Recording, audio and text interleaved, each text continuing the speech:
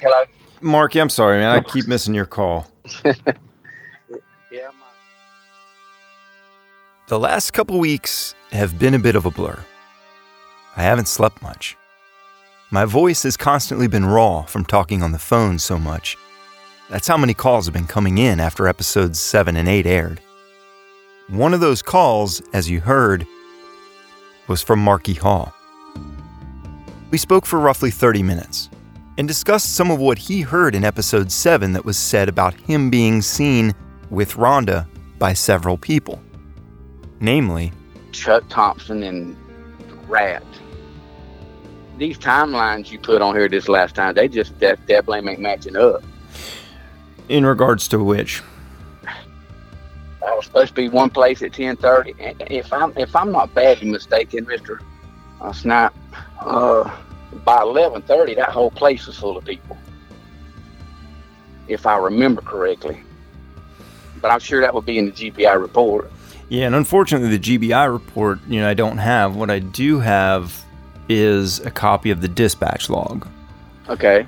Which, according to the dispatch log, the first call came in at 11:15. The first officer arrived on the scene at 11:45.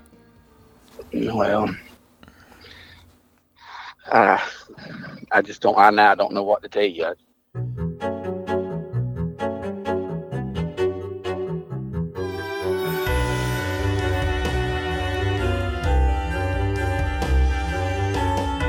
From Imperative Entertainment, this is Fox Hunter. The timeline of events we're working off of seems to be in question in several of the accounts we have, but most of what we know is thought to have happened between approximately 10:30 p.m. and 11:30 p.m., give or take. In a recent call with Chuck Thompson, he stated that he was sure it was no earlier than 11:30 that he allegedly encountered Marky and Rhonda, but I asserted that that really didn't fit. After him hearing me out and hearing the other statements made about the timeline from people like Layla Miller, Rat, and Milton Coleman himself, he said that it could have been earlier. After all, it was 31 years ago. But mainly what I'm going off of is the dispatch log, which we should be able to count on as accurate. Well, you said you got 911 calls. Is that what you said? I have the dispatch log. Yeah, they didn't record them back then. Right, that's what I'm saying. Yeah. Because Bobby Jean, Don's wife, took the county calls at her home. And we didn't have cell phones. That's where she got me at home. And you think that it was earlier that you got the call from Bobby? I don't know. I couldn't tell you exactly what time it was. It was around 11-ish probably. I couldn't tell you exactly. It was 30-something years ago. But this is something that I don't understand.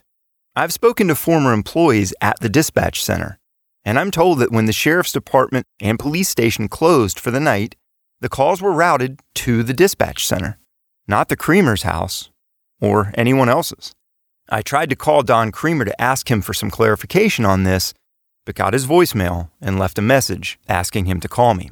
But going back to the timeline that night, Marky tells me that he feels it was earlier that he and the other officers arrived. Much earlier. I just think by 11:30 everybody was there. I don't know if it was wrote down later or what. I just don't have a clue. Here's where my mind goes with this when I hear Marky's recollection of the time. Most people do seem to have slightly different time frames of when they arrived, when they saw other people, when phone calls were made, and so on. But one person who might have the most accurate representation of time that night is Milton Coleman. The events that transpired that night have been burned into his brain and have been relived, thought about, and pored over for the past 31 years, nearly day in and day out. Here he is in my very first interview from back in January with him and Gail about how things played out that night. This is from the point where Deputy Don Creamer got involved. When Don Creamer come up, he was, like I say, chief deputy.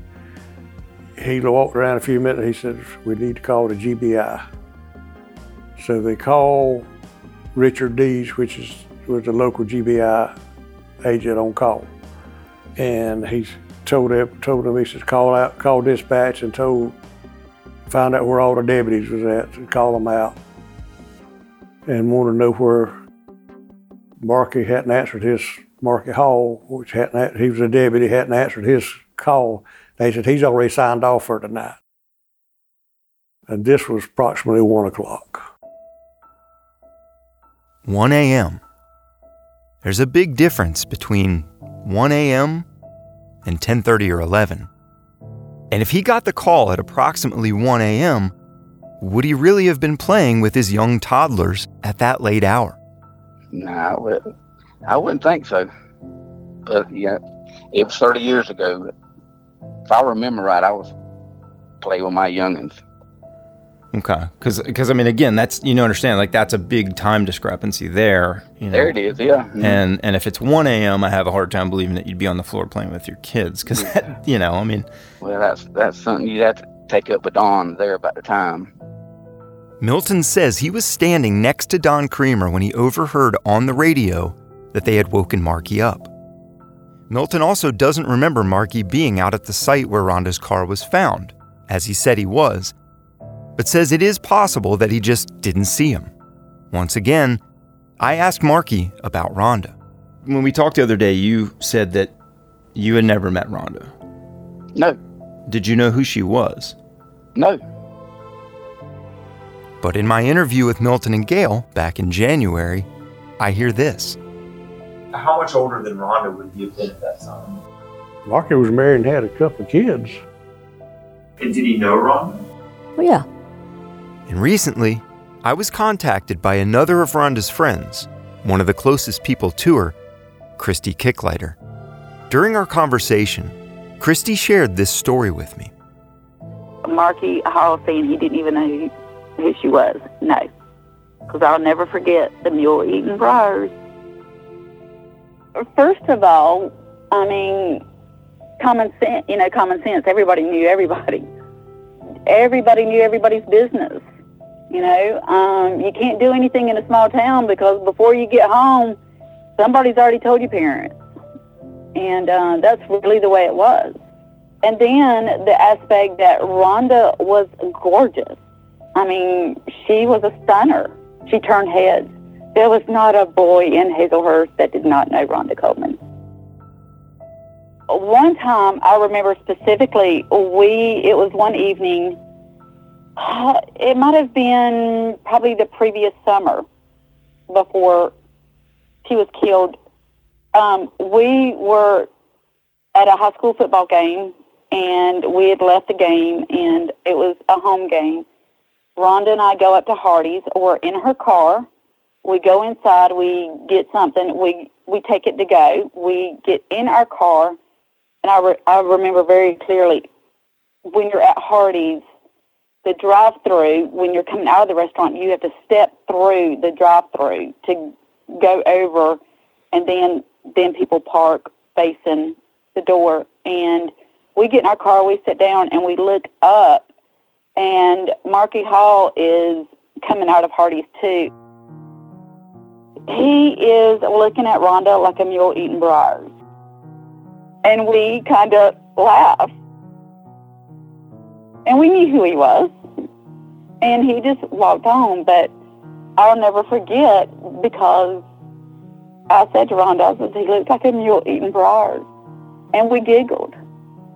And what it was, Rhonda had an amazing figure. She was blonde, blue-eyed, tanned, and he was letting her know that he noticed. And like all teenage girls, you enjoy it. And we were giggling about it. Marky stated he'd never even met Rhonda and didn't even know who she was. Yet everyone, including Marky, that I've spoken to tells me how small Hazelhurst is and how, at the time, pretty much everyone knew everyone. Rhonda was a beautiful, blonde-haired, blue-eyed, outgoing, popular girl with a friendly disposition and bubbly personality. She stood out. Rhonda also worked as a cashier at the Piggly Wiggly grocery store, where most people shop for food. So how likely is it that they never encountered each other? As our conversation continued, I went back and discussed several things with Marky that we had previously talked about in my first interview with him. He wanted an opportunity to rebut some of the claims made about him. One hot topic seemed to be the tint on the windows that Rat described. But what he said, what both of them people are saying, I didn't even have tint on my police car. Daddy wouldn't allow tint on cars until I got a dog, and that was a year later. Okay. So, I asked you if you could describe anything in particular about your car when we spoke the other day. Right. You did, yeah. Uh-huh. And I said, was there anything that you could remember about the car? Were the windows tinted? Did it have dents or scratches, or was it a particular color? Yeah, that. Right. But you didn't mention that about not being allowed to have tint. Well, I didn't know. I mean, when you said that, I didn't realize what you was talking about. If you'd asked me, well, did I have tint on my windows, I'd have told you. Daddy didn't allow that then. But a year or so after Rhonda's murder, according to Marky, he did have tint put on his deputy car when he got a dog. I assume that was a police canine he was talking about. But one of the many, many calls I received in the past week was from a gentleman who we'll call Randy. And without me mentioning tint at all, he offered this up.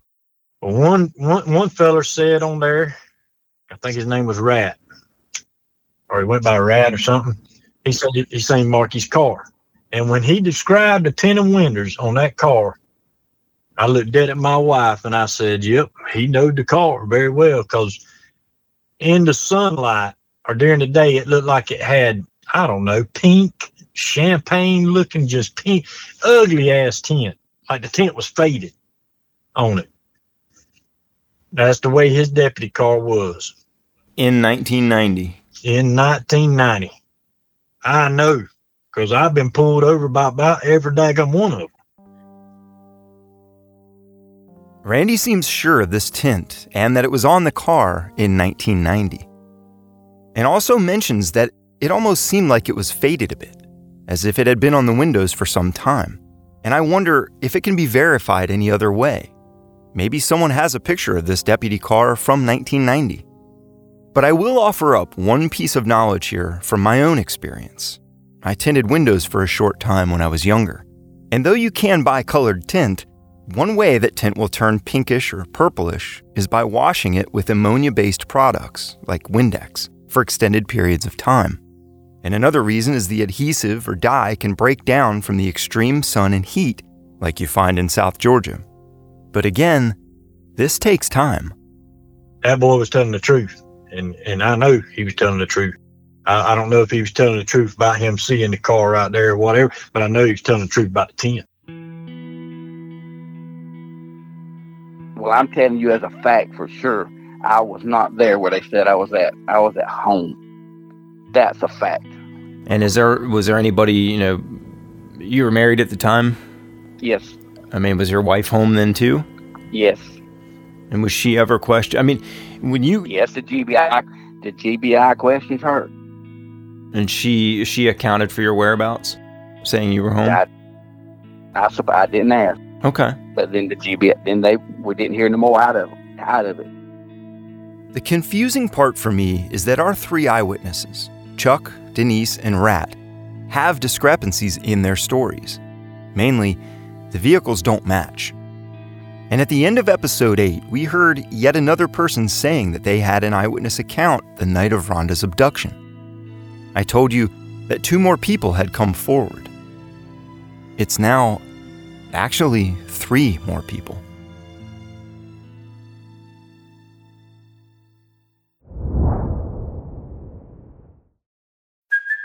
Hey, it's Kaylee Cuoco for Priceline. Ready to go to your happy place for a happy price? Well, why didn't you say so? Just download the Priceline app right now and save up to 60% on hotels. So whether it's Cousin Kevin's Kazoo Concert in Kansas City, go Kevin, or Becky's Bachelorette Bash in Bermuda, you never have to miss a trip ever again. So download the Priceline app today. Your savings are waiting.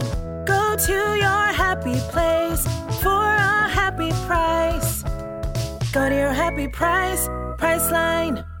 Afford Anything talks about how to avoid common pitfalls, how to refine your mental models, and how to think about how to think. Paula, while certainly you can mess up on $1 million a year, it is far less likely than it is on $30,000 a year. Right. I would meet wonderful people that were struggling with a budget that was super tight. It was 100%. You need to make more money. Make smarter choices and build a better life. Afford Anything, wherever you listen.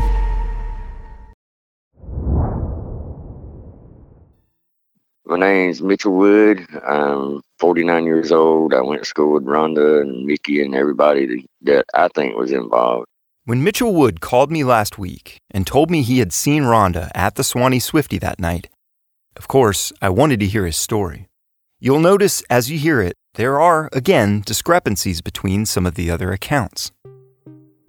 Me and my cousin was riding around Hazelhurst, and I stopped at the Swanee Swifty to let him run in and get us a drink, and Rhonda come out to the car and was talking and asked to ride with us, and I was fine with it, Every time she went to go get close to the car, Mickey would come running out the store and stop her from getting in the car, and I think it was like the fourth time she tried to get in the car, he told her, look, we've got to go meet somebody, and you know what's going to happen if we don't show up.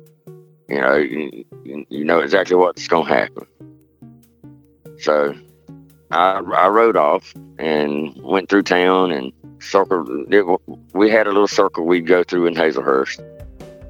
And I made that little circle, and I stopped back at the store again, was going to let her ride with me regardless, but they had already left. So before I could back up and leave, Marky Hall was flying through town with his lights on, siren on and all. And curiosity, I just followed him, He went through the red light and turned right and went down to the road the car was found on. Being a curious teenager, Mitchell headed in the direction the police car was headed. He says he found himself passing by the dirt road where Rhonda's car was, and there were several people there. A pickup truck was positioned in such a way that it looked to be just about to pull off the dirt road out onto the main road. Right. And Mickey Beecher and John, and there was a person in between them that was looking backwards. I can't say who it was, but I know I distinctly seen Mickey's face, and I know I distinctly seen John's face. What kind of vehicle were they in?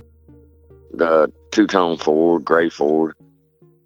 But anyway, I seen them there, so I kept going because of the way they were acting at the store.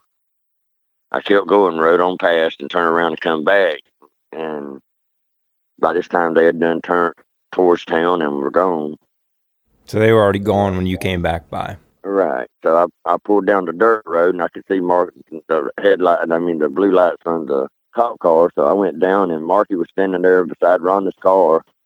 And it was funny because he had his arms held out, straight out on each side of his body, and was jumping and spinning at the same time and looking all out in the woods and everything. And then I asked him, said, what's going on? And he said, well, if you don't want to get in bad trouble, you need to leave. You need to leave now. So I backed up and I left.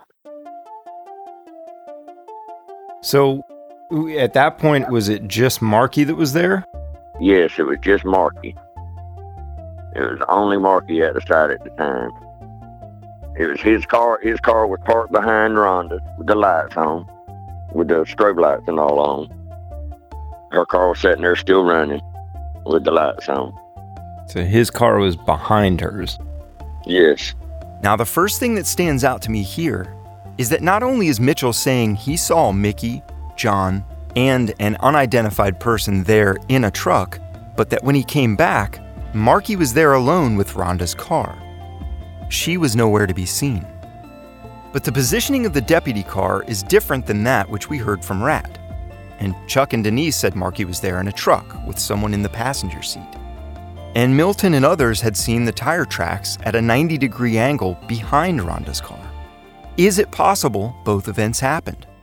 That a truck was there earlier, took off, and then later on, the deputy car arrived? What time do you think this was? It had to be between 8 and I'd say 8 and 10 to 10, no later than 10:30. Because like I say, I was back in Alma, Georgia by 11. He says no later than 10:30 because he was home by 11 p.m., and it was a roughly 30-minute drive from there to his house. And he pointed out that there were 3 men in the truck: Mickey, John, and another man whose face he couldn't see.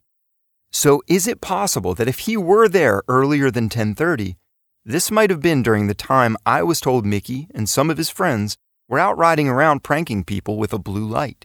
Or was that actually not Rhonda's car he saw Marky with? And how do we explain his saying he encountered Marky if Marky says he went home after he got off work that night around 5 p.m. and didn't leave? And did you see Marky the first time you went by? No. So you never told that to anybody? Not for years, I didn't. And who did you tell when you finally did say something? Well, Milton's the first person I told about it. I mean, I talked to a guy who was working with me whenever he told me we were going to Milton's house. I told him then, I feel like I needed to really tell Milton what I saw back then. I also told Ben Glosson, a city cop here in Hazelhurst. Is he still a cop there? As far as I know, he is. He took a statement from me. I filled out a statement for him and everything for him. Rhonda and Mitchell had gone to church together since they were little kids, so I asked him if she knew Marky. But she did definitely know him. Yes. I need to find the officer Mitchell said he made a statement to and find out if that's still in the book somewhere. I need to get to the bottom of this. Mitchell said he did know Rhonda well, and Milton verified that. He told me both Mickey and John were present at the Swanee Swifty, but that John didn't say much. He was quiet and off to the side. I've heard from others that this was typical behavior of John. He says Mickey seemed agitated and kept saying something like, "Rhonda, we need to go meet him." And Mitchell did say that he spoke with Rhonda at the Swanee Swifty, so I prodded him on that a bit more. Did you happen to notice, were there cars pumping gas, or was there anybody else in the parking lot? Or? Well, I know there were other people that went in and out. I can't remember anybody who, as far as who. Mitchell says he left, took a lap or two around the town strip, and a few minutes later returned. But Rhonda and everyone else was gone. Then he saw Marky drive past in a hurry in his deputy car. And this is where things get a little more interesting. I mentioned there were 3 more eyewitness accounts. You just heard Mitchell, but I was also contacted by someone who claimed their parents had an eyewitness account very similar to Mitchell's. It took quite a bit of work to get in touch with these people, who we'll call Bob and Elaine. Elaine, in particular, was extremely hesitant to speak with me at first, but eventually agreed on the condition that, for the podcast, she remain anonymous. And if any information she provided is needed for legal reasons at any point, she would only be willing to speak with law enforcement outside of Jeff Davis County, citing the corruption she's encountered for many years as a county employee. As Bob and Elaine are no longer married, I spoke with them separately and without each other's knowledge. This is Elaine's story. I'll read you part of the transcript from our conversation, and I'll pause from time to time to help explain this a bit and make it easier to follow.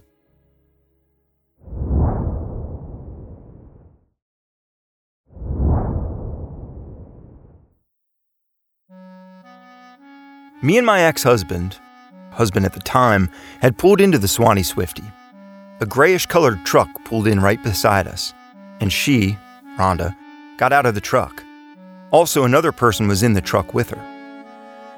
I said to her she must be getting ready for a party or something, and Rhonda replied that they had been at the flag painting party fixing it all night long. And we've about got it done, she said. Rhonda goes inside the Swanee Swifty, and my husband was in the car digging out change for cigarettes or something. By the time we get into the store, it's just a little bitty store. She's about to walk back outside. When we come out, we're fixing to get in our truck, and she gets in her car. Now, Elaine actually described Rhonda's car to me and the position it was parked in. at an angle off to the side of the store, which is accurate according to accounts from Rhonda's friends who she carpooled with that night. Elaine continues, Rhonda began to back out onto Franklin Street, so we waited for her. She pulled up to the stop sign at Tallahassee Street, which is the main road, and we pulled up behind her. She made a left turn, and before we could pull out, here comes a cop car up behind her. Now, as the cop car drove past the street that Bob and Elaine were on, she says that she could clearly see the face of the officer inside as he passed beneath a bright streetlight on the corner. The driver looked directly over at Bob and Elaine. She tells me the driver in that deputy car was Mark Hall Jr. They pulled out behind him, and the three cars continued on until they made their way toward Bell Telephone Road. Bob and Elaine turned off to go home, and the deputy car and Rhonda's car continued on. Elaine says that this all transpired somewhere around 10:15 to 10:30 p.m. Elaine also mentioned one other thing that stood out to her about the deputy car that night. He didn't have his lights on.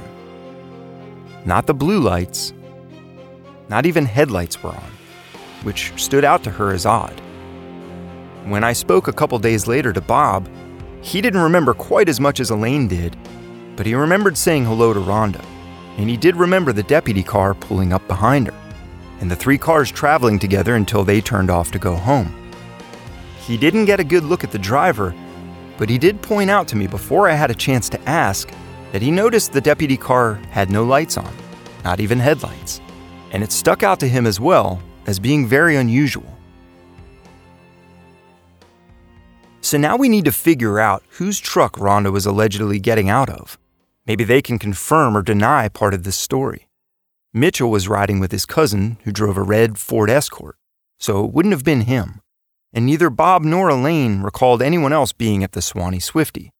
But that's not to say there weren't other people there. They just didn't notice them as they did Rhonda, because they spoke with her. Which brings me to another point I feel it's important to make here. Every single eyewitness account we've heard has both similarities and differences. And this is normal given circumstances like these. None of these eyewitnesses knew that this would be the last time Rhonda was seen alive. They weren't thinking, I need to remember every detail about this encounter. For each of them, it was just another Thursday night in Hazelhurst. An investigator friend of mine told me recently that if you had a room with 5 people in it, and someone ran into that room and swiped a laptop off of a table and ran back out, you would get 5 varying eyewitness accounts. Some would say the culprit had facial hair. Others would say he was clean-shaven. Some might say he had a blue shirt on. Others might say the shirt was black.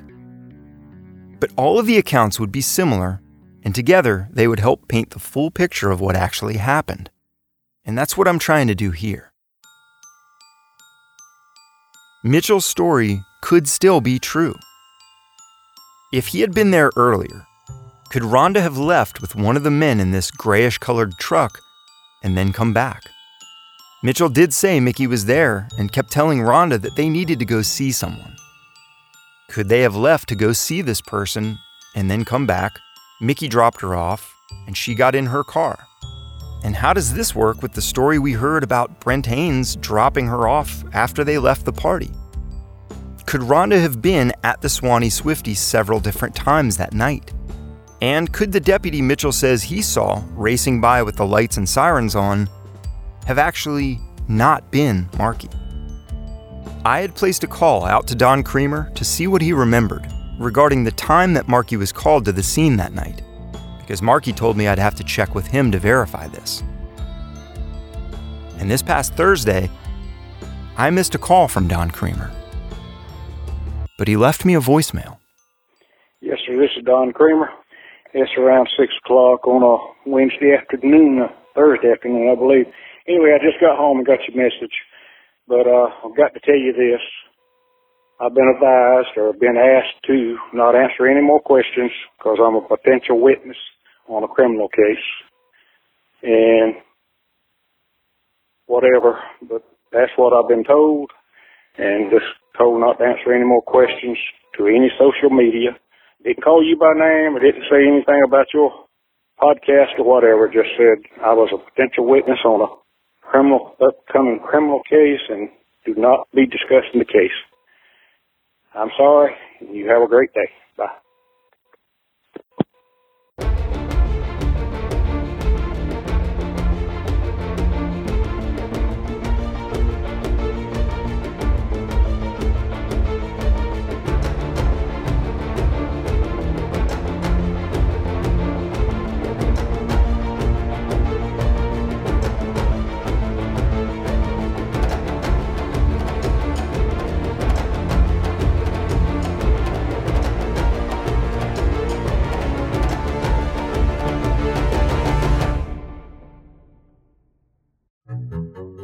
Fox Hunter is a production of Imperative Entertainment. It was created, written, and reported by me, Sean Kipe, and I wrote the original music score. Executive producers are Jason Hoke and Gino Falsetto. Story editor is Jason Hoke. Sound engineering by Shane Freeman. Key cover art provided by Joe Freeman Jr., Keychalis 9032, 2015. JoeFreemanJr.com.